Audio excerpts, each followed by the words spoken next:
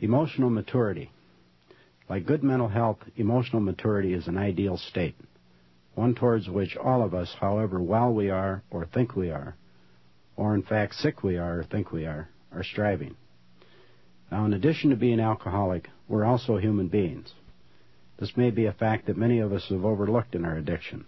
We thought of ourselves in terms lesser than a human being.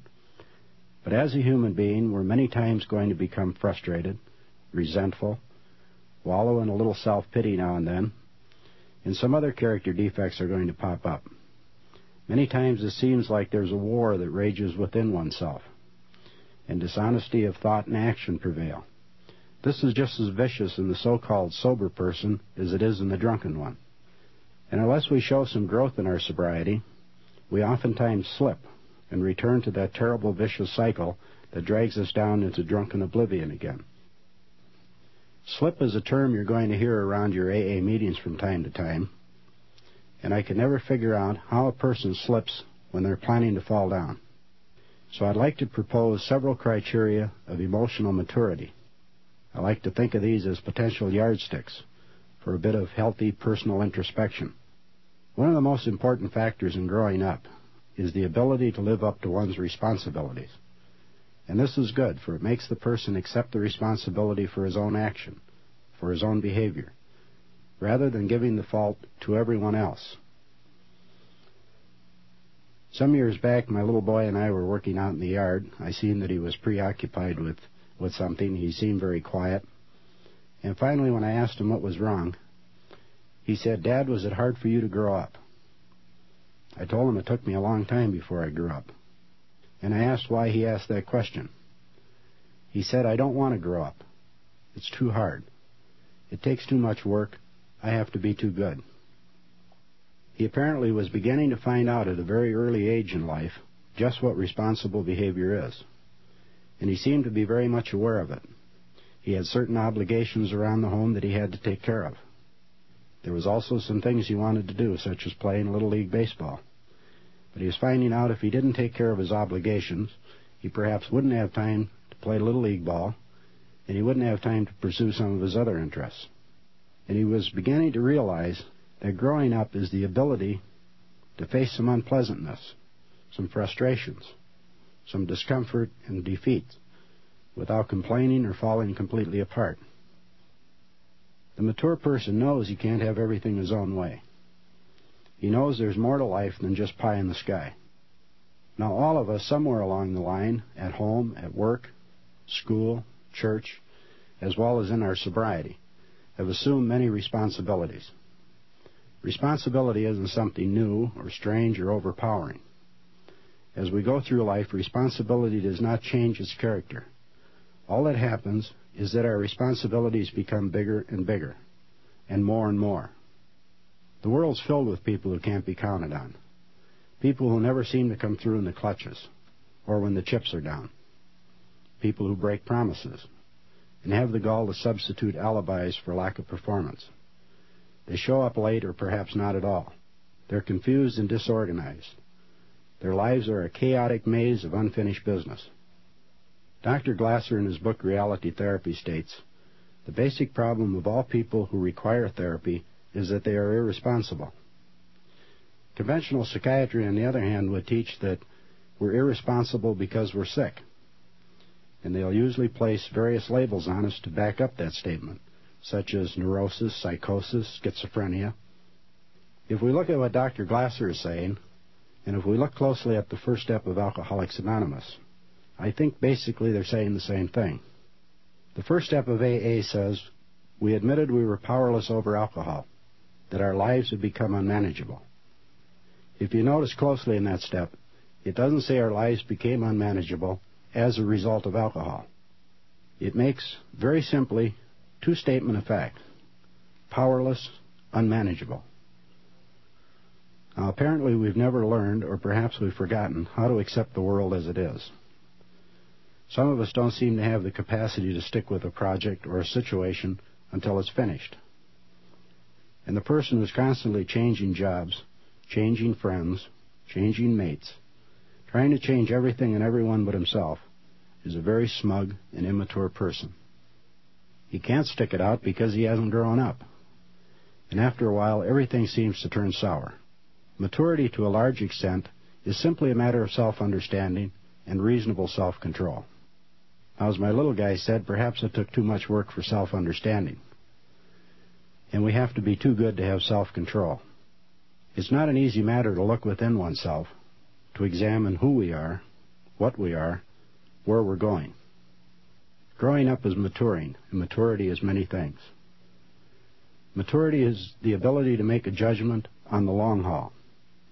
It means being able to pass up the fun of the moment. Take some action which will pay off later.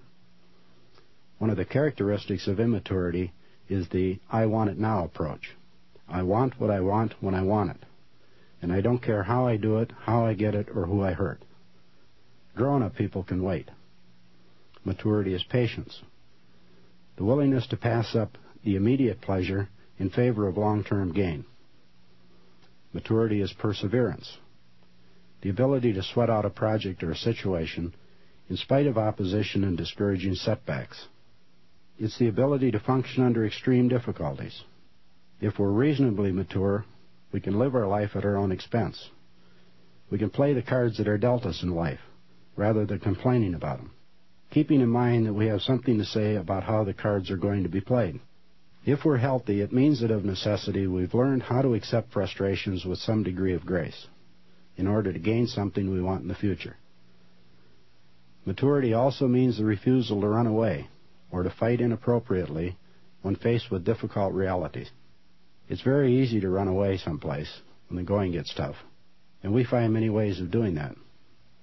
For a chemically dependent person, we run away from reality by indulging in alcohol or other chemicals, which only makes the situation worse rather than improving it. As mature individuals, we must find ways of facing reality by making constructive adjustments, which neither causes us to run away from the reality nor forces us to destroy what we cannot master. Maturity is the ability to control anger and settle differences without violence or destruction. Remember that anger is a very hot emotion, and we have to cool it before it breaks loose. Anger is usually the accumulated feelings that result from a lot of small irritations. To get at the root of anger, make a list of all the trite things that bug us, regardless of how small or silly they seem to be. We can't say we're not going to lose our cool, any more than we can say we're never going to drink or pop pills again. We have to take steps to control both. Maturity is having the capacity to adapt ourselves to change. Life is a continuing process of change. Each day we're faced with new experiences, opportunities, obstacles, hurdles, which require modification on our part if we're to master them. How well we adapt and how successfully we master them depends upon our continuing growth. Hanging on to the past many times causes problems that lead us to see our difficulties and troubles as external ones, rather than problems within ourselves. We have a tendency to know that other person, that one that's so rigid that he can't change, the one that's so negative, tunnel vision, narrow-minded. We become upset and annoyed at that other person.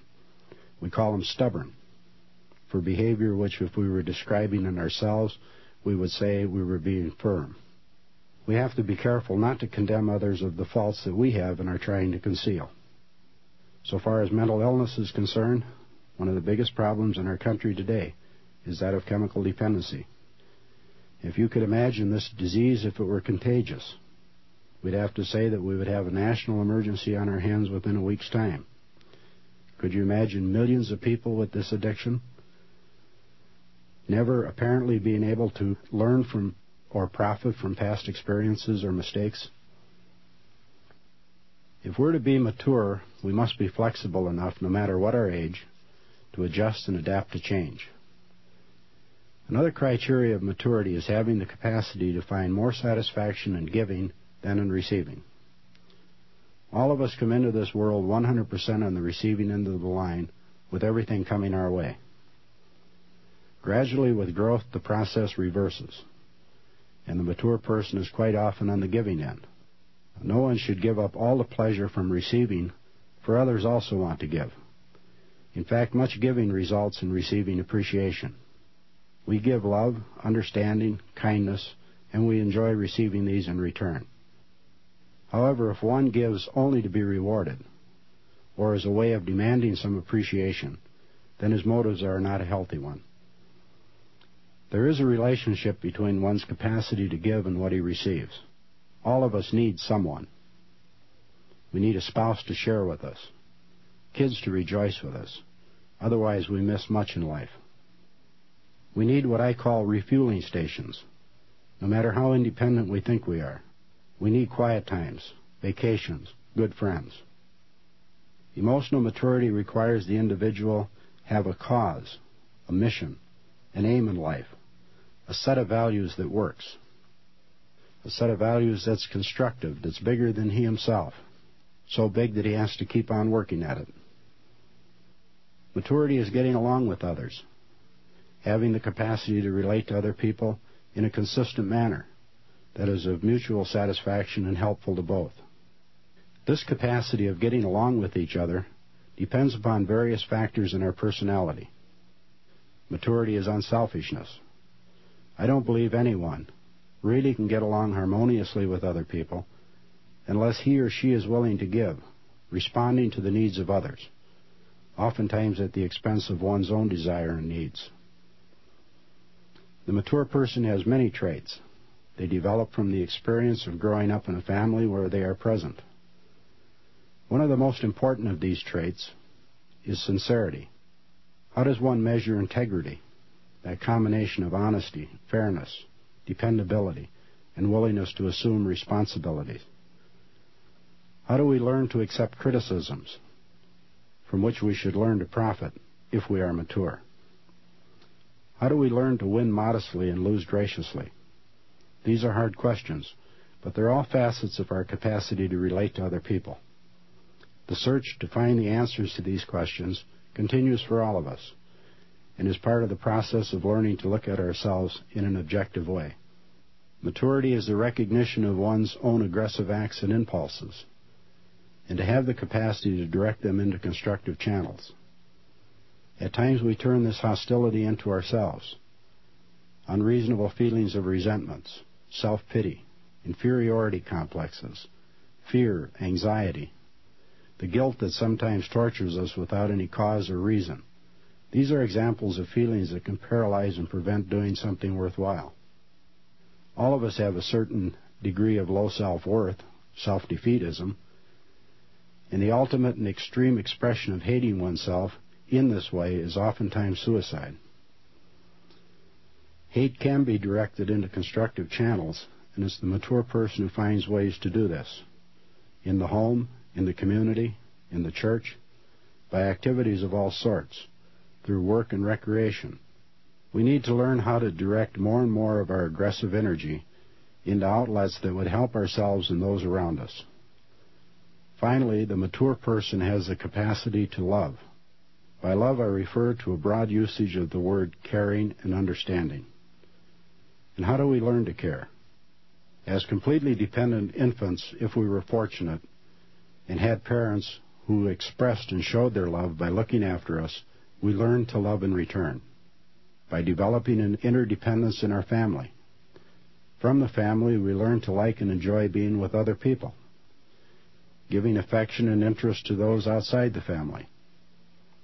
Later in life, the mature person found someone he loved very much, and they started the new family by giving.